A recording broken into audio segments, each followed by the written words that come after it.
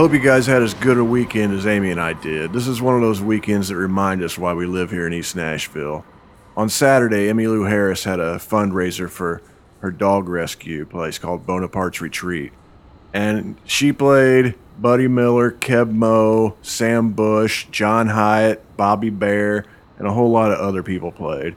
It was just a really fun, intimate, was outdoors on a beautiful Saturday. And then the next day we went to a local party that happens a few times a year called the Red Barn Roundup. It's here in East Nashville. And got to see a lot of friends from the neighborhood. It was just a really good way to spend a Sunday. And then last night, Todd Snyder had a party. It was a 3-kegger.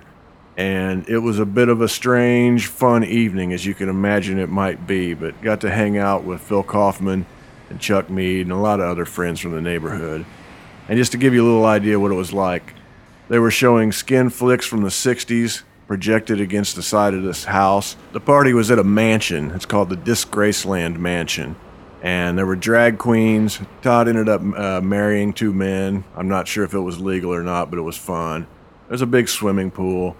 I put a lot of pictures up on Twitter at Otis Gibbs, if you guys want to look on there and maybe follow me and get an idea what the party was like. But I remember my favorite thing I heard was someone said, "I once had a guitar-shaped swimming pool, but I couldn't figure out how to tune it."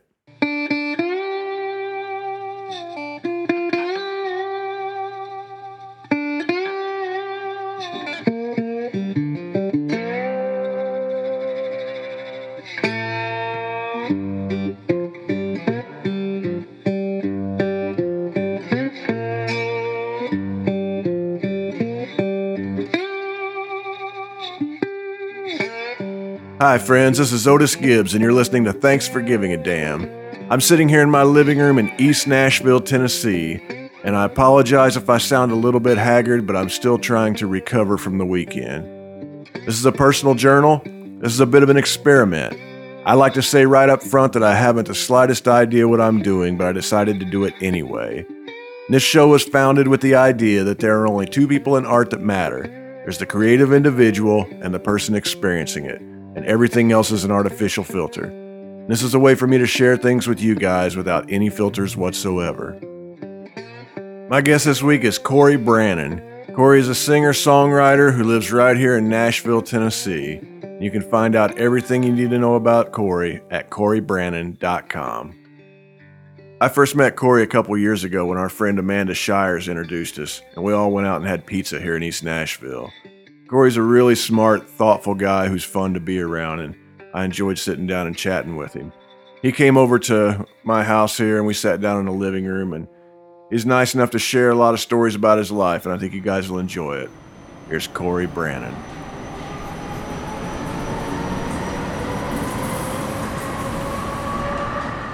Yeah, I grew up just real North Mississippi. My folks were from a place called Arkabutla, a little town right by Coldwater, about an hour south of Memphis.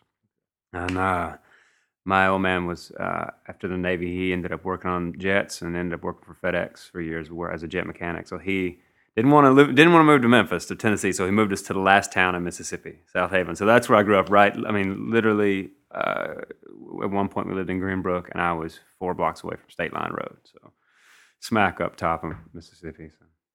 And then I moved, to the big city after high school, right into Memphis, and lived there for a long time. Is that anywhere near Holly Springs? No, Holly Springs is down a little bit, yeah. But it is north and a little bit west of there, yeah. Did you ever go to Graceland too? I did, yeah, several times, yeah. And it was always in the middle of the night, Always some bad idea after you'd been drinking in Oxford, and it's like, let's go down. Paul McLeod. Oh my God, that guy was amazing. I hesitated. I almost stole a bottle of Elvis wine from that place, and I didn't because I'm not a nice person or anything, but I felt so bad for the guy. I was like, what did this?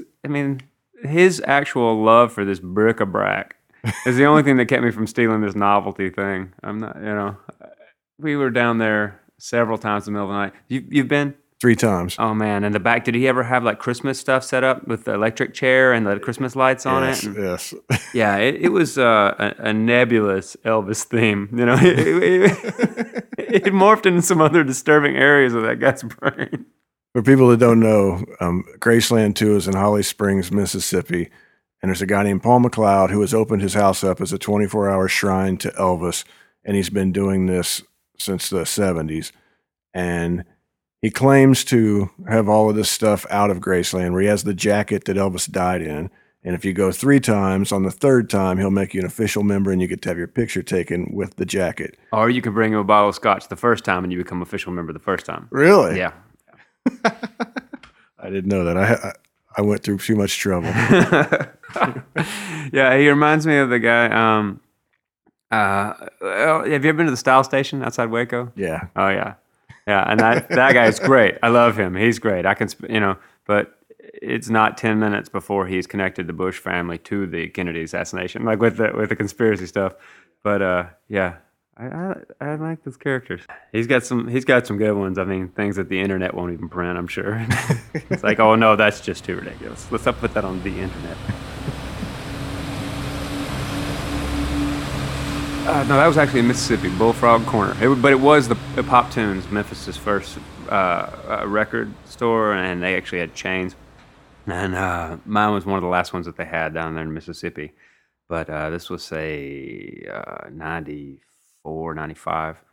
I was working there, and we were the last to have all the vinyl for the jukebox. Because before jukebox all went CD, and or they were going in the process of going CD, but you would still have these great soul jukeboxes and stuff, and so they would come down there and get all the vinyl for that. That was Last Chance for a while. That's actually where I got a lot of my musical education, was just hanging out with Venable, Brian Venable, guitar player for Lucero. He was a buddy of mine when I first started playing. He worked up at Last Chance, and I'd go, I guess I didn't have a job. Thinking about how much I hung out in that record store. There's never a time when I didn't have a job. I'm really blanking on how I had so much time. Maybe I was a bartender at the Peabody, and it was at night. But I would hang out with Brian all day, and he'd be like, have you heard this? Have you heard this? And I'd be like, no, I don't even know what locust is, Brian. We spray for those things where I go. So, yeah, it was a good education there. That and Pop Tunes, and just being from the region anyway, growing up around that's a pretty good whop in the head musically. I'm sure we broke down a few times. I did some tours with the guys. I haven't toured with them in a while. The only time I play with them nowadays is usually I'll do a show with Ben, solo stuff.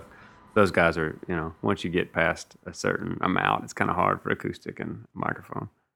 It's relative. I mean, because they're still playing, large bars and small theater type stuff. You get up into tours like, I got to open for Gaslight earlier this year, and it's like the Riviera and in Chicago, and it's like 3,000 people. You get up to that thing, and the sound system's so ridiculously great. It's like, you can kind of handle it with that, I mean, you're just an opener that nobody really gives a crap about anyway, but they can hear you. They're not going to forget I was stomping around like an asshole up there. Lucero stories. Yeah. It's years. I mean, over the years, because we started out at the same time in Memphis. Pretty much, I started writing right about the same time they formed as a band. 99, maybe? I don't know. But yeah, over the years, I lived with the guys at that warehouse where they all lived. I had Brian's old room, which was one of the old dojos where Elvis took karate lessons. The other one being the High Tone. There were two, yeah, it's kind of random. But yeah, I actually used to sleep in the room it still had the lockers in it from when it was a dojo. And I lived with the guys. Yeah, lots of stories, but they're just, probably unmentionable drunken road stories. Everybody's got those. Still to this day, I get people at my show, Corey Brannon's got an evil streak from Ben had written in a song, that Tears Don't Matter Much song, about me and my evil streak. My supposed evil streak. And it was years later, I was like, what are you talking about there? What is that about? He's like, that time that man, I don't know if I can say all this on there. Let me censor this a little bit. He thought we dated the same girl, and it was never at the same time. I waited a year later. And there was one night where she took us back to his house after we had played a gig together, and we were very, very intoxicated. And we drop him off, and And then we go back to my house, and she's going to drop me off, and we end up going to the park and swinging on the monkey bars and talking for a while. Well, unbeknownst to us, Ben is locked out of the house, drunk, in the ubiquitous T-shirt and it's cold. It's not summer, and so he's wrapped up in a cardboard box, just shivering, and just steaming and cursing my name and developing thoughts that will later appear in a song. And then later he's like, that night you, and I was like, no, we were just swinging on monkey bars. And to this day, I've got some drunk beardos just, Corey Brennan's got an evil streak. So, thanks, Ben. So yeah. So there, we're even. I told the story on a microphone. Tell me more about Elvis and the dojo. And I had no idea there was a connection between Elvis and the high tone. Yeah. That's I forget his name all the time. Kang Ree, I believe, was his karate instructor. And there's a picture of above the bar, or it was a picture above the bar. Now high tone closed recently. I don't know what's up with that. Maybe they got a new lease, going somewhere else. I don't know. But above the bar, there's a big picture of Elvis kneeling in front of the Kang Ree. And if I'm saying his name right, and that was taken at the High Tone. That's the property, and apparently there were two, because I had always heard that it was the warehouse, and then we tracked it down, found out that it moved a couple places. So yeah, there's that bit of folklore. Yeah, I'm gonna miss that one. Everybody in Memphis is all like, "Oh, the High Tone's closed, and the High Tone's closed." And I'm like, "Well, they wouldn't have closed if you'd gone to some of the shows." Memphis, I love it. I love Memphis. It's it's my home and it's my heart. But man, to get people, I do okay there after 10, 12 years of wrestling that town, and I still only do okay. People just, it's weird. I don't know if it's the burden of a legacy like that, but Nashville's got a legacy, different kind of legacy, but it doesn't stop people from being interested in new things. I don't know. Yeah. So it's just hard to get people to come to a show? Yeah, they don't support. Well, once they get it, or once they're there, they're loyal to death for something. But it's a drunk town. How some towns are just drunk. Memphis is a drunk ass town. It just, that town spins on the axis of a bottle, and that's how. If it's going to be a party, then the band will do well. If it's going to be social, if their buddies are going to be there, the band will do okay. I don't know if it's. I mean, there's so many great musicians in Memphis, and there are people that know music. I mean, really discerning fans. So I don't know if it's that. Maybe I'm, and maybe the bands I dig are just no good, But I'll be sitting there, My friends are like, "What's the best place to play in Memphis?" I'm like, Little Rock. Well, it's that much more reason to love the people who do come out, though. Yeah. Oh no, they're great and loyal, and and they're spoiled. Like WVL, I don't know if you know that station, 89.9 in Memphis. What a great radio station, Yeah, and all the folks up there, and just it was a lightning rod, and the place has got so much history. I don't know what that has. I don't know if that has to do with it though. Maybe people just broke the day the $5 cover's over, and it was the last to die in Memphis. I think they hung on to it for a long time. Oh yeah, man, not a long shot at all, man. We used to go every Monday, and of course, when it was filmed on Saturdays or whatever. But yeah, I've been to in Channel 5 and watched it filmed. We'd go every Monday night. My dad used to take me all the time. My uncles. Yeah, I've got a picture of me when I was a kid holding the Moondog's bone. Picture me and Dutch Mantell. Yes. Oh yeah, no, I was a fan. Dirty Dutch. Yeah. Was he a heel right then, or was he a good guy? No, he was a heel at the time. Yeah. Yeah, no, man, we'd yell at the TV. Yeah. Oh, yeah, I grew up in that pretty heavy. I always liked the theatrical stuff when I was a kid, like the Great Kabuki and stuff like that. Right, the Ric Flair and all, the Fabulous Ones and all that stuff I loved. Coco Beware. Yeah. I'm blanking a little bit. It's been a long time. Were you around, or did your dad remember when Andy Kaufman Oh no, came I was through? around. Yeah. I'm 38, so I was around for that. Oh man, we both. My uncle, bought into it, man. He was so mad watching Letterman and stuff and all that stuff. Yeah, they were totally just hook, line, and sinker on it. I was fascinated as a kid. I didn't know what was going on, but no, we were watching it. Did you see him live? What's that? Andy Kaufman, No, when he was didn't. feuding with No, Lawler? I wish I'd gotten to see some of that. No, we didn't get to see any of that. Not that I know of. I mean, that's one of that I thought, I was wondering if I had, and my father passed here a couple of years ago. That's something I wish I could have asked him. I don't know. There's a chance, I think I'd remember that, though, because I remember yelling at TV. Yeah. I think I remember if I was in the room yelling at him. Yeah. You never know. We went to a lot of wrestling. Yeah. That and a lot of truck pulls.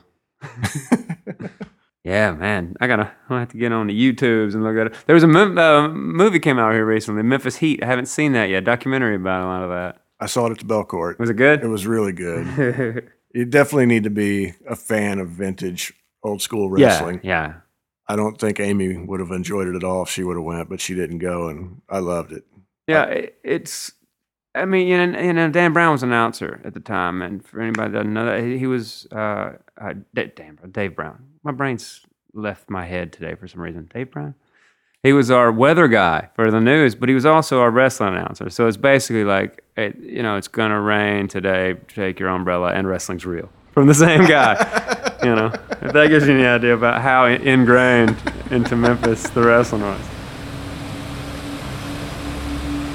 Yeah, no. My wife jokes around with me. She says if anybody's around me for 5 minutes when I've been drinking, they'll hear my Prince story.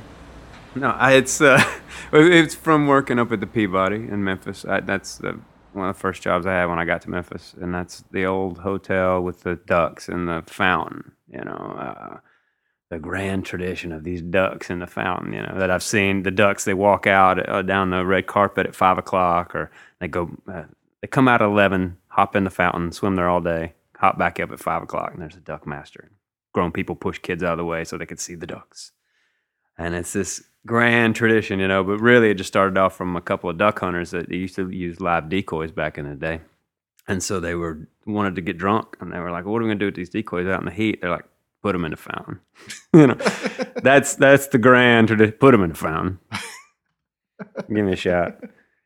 But so worked there, and I actually went to work in a smaller sidebar because they had stopped smoking in the lobby there. They had banned smoking, cigar smoking, all smoking, and then cigar was the last to go. And then so they moved it to this sort of little sidebar called Mallards. Everything was cleverly named. And so I took over that bar because I knew all the bigwigs with the cigars were going there. So, and I was in there one night, and there's no one around. Prince is playing over to Peabody, not Peabody, the Pyramid that night, and no one's around in my bar, and I'm looking around. I was like, I wonder why nobody's in here. I turn around, it's Prince sitting right there, unmistakably Prince, lime green suit, lime green heels. And later they had set a perimeter around the bar, and that's why he's the only one there. His people. He's just waiting for the limo to come or whatever. And they teach you not to talk to the stars at the Peabody when you work there. It's like, don't talk to all these fabulous stars, all the Judds that are coming through. Don't talk to nary a Judd. So I know not to talk to him. I'm like, can I get you something? He's like, I'll have a water. I get him the water. And finally, I'm like, I can't help it. I was just one of those kids. I grew up idolizing the man, And I was like, well, I'm a big fan. I hope you have a great show tonight. Welcome to Memphis. I'd be there, but I'm stuck here. He said, what are you doing afterwards? I said, nothing. I'm not doing anything afterwards. And he goes, we're having a little after show down on Beale over to Daisy. And he's like, you think maybe you and 5 friends might want to come? I was like, yeah, I think maybe. Yeah, I could find 5 people that like to come to that. Yes, sir. And so he asked my name. I give him my name. And he says bye a little bit and leaves. And, it's not like he put me on speed dial. He went out and told his bouncer this name plus 5. So I start calling people, you know. And there's this girl that worked across the way at the French restaurant, Dux, D-U-X with an X. And so I'd always wanted to ask her out. So that, I figured that'd be a good time to ask her out. And so I gather up people. We go afterwards. It's midnight. Line down the block, down Bill Street. Word's gotten out that he's having this free after show. And I walk up to the front with the little lady with the pad, and I was like, my name may be on there. I don't know. And she's like, what's your name? I'm like, Corey. She's like, oh, +5. So I'm like, yes. So we go in and go run right up to the front. The Daisy holds about maybe 900 if there's no seats in it. So we get right up front. Prince comes out. It's packed. He comes out and doesn't touch the guitar. Plays for 2 hours, 2.5 hours. Just playing B3, all this stuff. And then I think it can't get any better. There's girls like all over me, whatever. And everybody's having a good time. And I think the night can't get any better. He's like, ladies and gentlemen, he's like, I want to get a special friend of mine out here. Ladies and gentlemen, this is Mr. Rufus Thomas. And so Rufus Thomas comes out, just like he got out of church or something, just dressed to the nines, 2:30 in the morning. Rufus was old at the time. And this is like 97. And they come out and they close with Walking the Dog. That's my Prince story. And I only tell it because it's cool. I grew up glued to MTV, as it came on the television, when it had 4 videos, and they run those 24 hours a day, those 4 videos. You didn't have to wait for whatever to come back on. And each new special video premiere, And growing up in Mississippi with just whatever you could get a hold of, I got a hold of Minor Threat the same way the guy down the street gave me Iron Maiden albums, and then Eazy-E, and then I've talked about that before a lot, but it's a real splintered thing. And then you have MTV, and it's like, wow. And so there were no genre defined lines, And it's coming from Mississippi, where in Indiana? Indianapolis. I grew up in Wanamaker. It was a little bitty town, but then moved to Indianapolis. Yeah, and you don't have this sort of identity crisis, I think, that people that grow up in major cities have, where you have to really to be yourself, which is an aesthetic yourself as a kid, because we don't. To get weird in a place like that, or a place like South Haven, Mississippi, to get weird, you just take one step left. I mean, you don't got to push anything through your eyebrow or, whatever. You don't have to do anything weird to be, oh, there's a weird kid, Grow your hair past your collar. Oh, there's a weirdo. And so you don't have to do this crazy rebellion. So there were not really, we had some hood rats, and whatever. We had kids that skated, but I was like one of those kids that skateboarded when everybody was BMXing. I BMXed while they were skateboarding, and I was breakdancing. Like I said, I'm 38. Yeah. So, yeah, I had to teach my wife. She's a little bit younger than me. What the windmill was, and she's like, because I was talking about stuff. This came up somehow. They used to break dance. We'd do it in the middle of the skate rink, and in the middle island where the kiddies would skate, they had a little dance floor, and they let us bring in the cardboard there. And then if you were good enough, you just do it and you use cardboard. You just do it on the dance floor. And I used to be able to do the windmill many moons ago. And I just talk about, I was like, man, I wonder. I'm always just thinking, I wonder. I'm like, we got a little bit of room in this house. Nobody has to see. And then I just think about the 911 call, and, I don't get on the floor. You want to describe the windmill? Yeah, it's the one where you're up, and it's sort of like you start off in a shoulder stand, and then you're rolling from your shoulder underneath and back up. You're rolling your shoulders, so your legs are open, scissoring in and out, and so it's worth the YouTube. I've seen that quite a few times. Never knew what it was called. Yeah, it's a beautiful, beautiful thing that I'll never be able to do again. Alas, dreams die hard.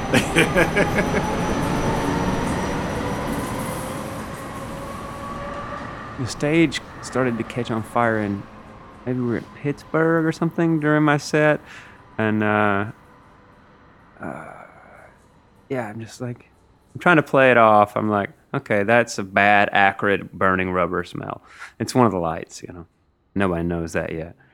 And I'm just like, and I was like, and so I make just a tasteless, you know, who was the band that had the bad accident? And Great White. yeah, I make a tasteless Great White joke. And then I'm just like, is anybody else noticing this, you know? And I'm like, it's like, not that I don't want to die for music. I'm like, we say we're all going to die for music. We don't just mean literally tonight in Philly or Pittsburgh, wherever we were that time. And so anyway, yeah, it's a light. They get the light off, and no one ever budged. I don't know if kids are like really into music or if people just don't really understand public safety. Like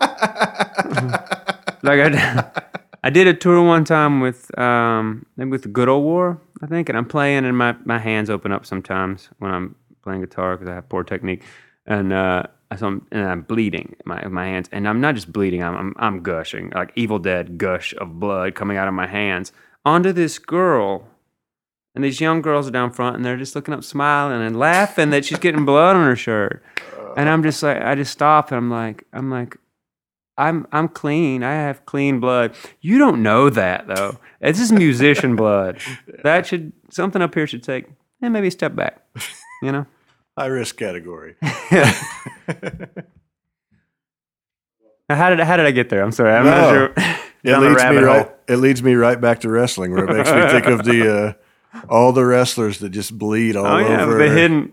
Yeah. I actually have joked about that because maybe we were in Italy, and Chuck and I had bled on the stage the last night, and it opened up when I was doing something like opening a bottled water. And so, like, I've opened my hand up and I'm bleeding before I ever go on stage. And so we were joking about, like, he's like, that could just be your thing, you know, just bleed every night.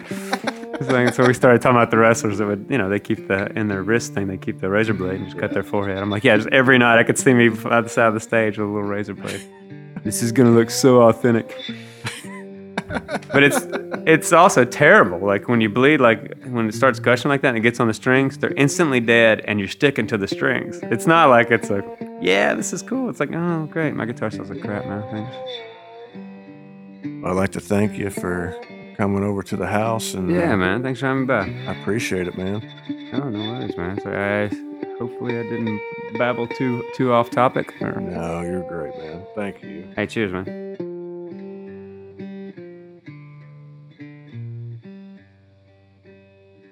I'd like to thank everybody for listening in, and I'd like to thank Corey for coming on over and sitting down with me in my living room here in East Nashville.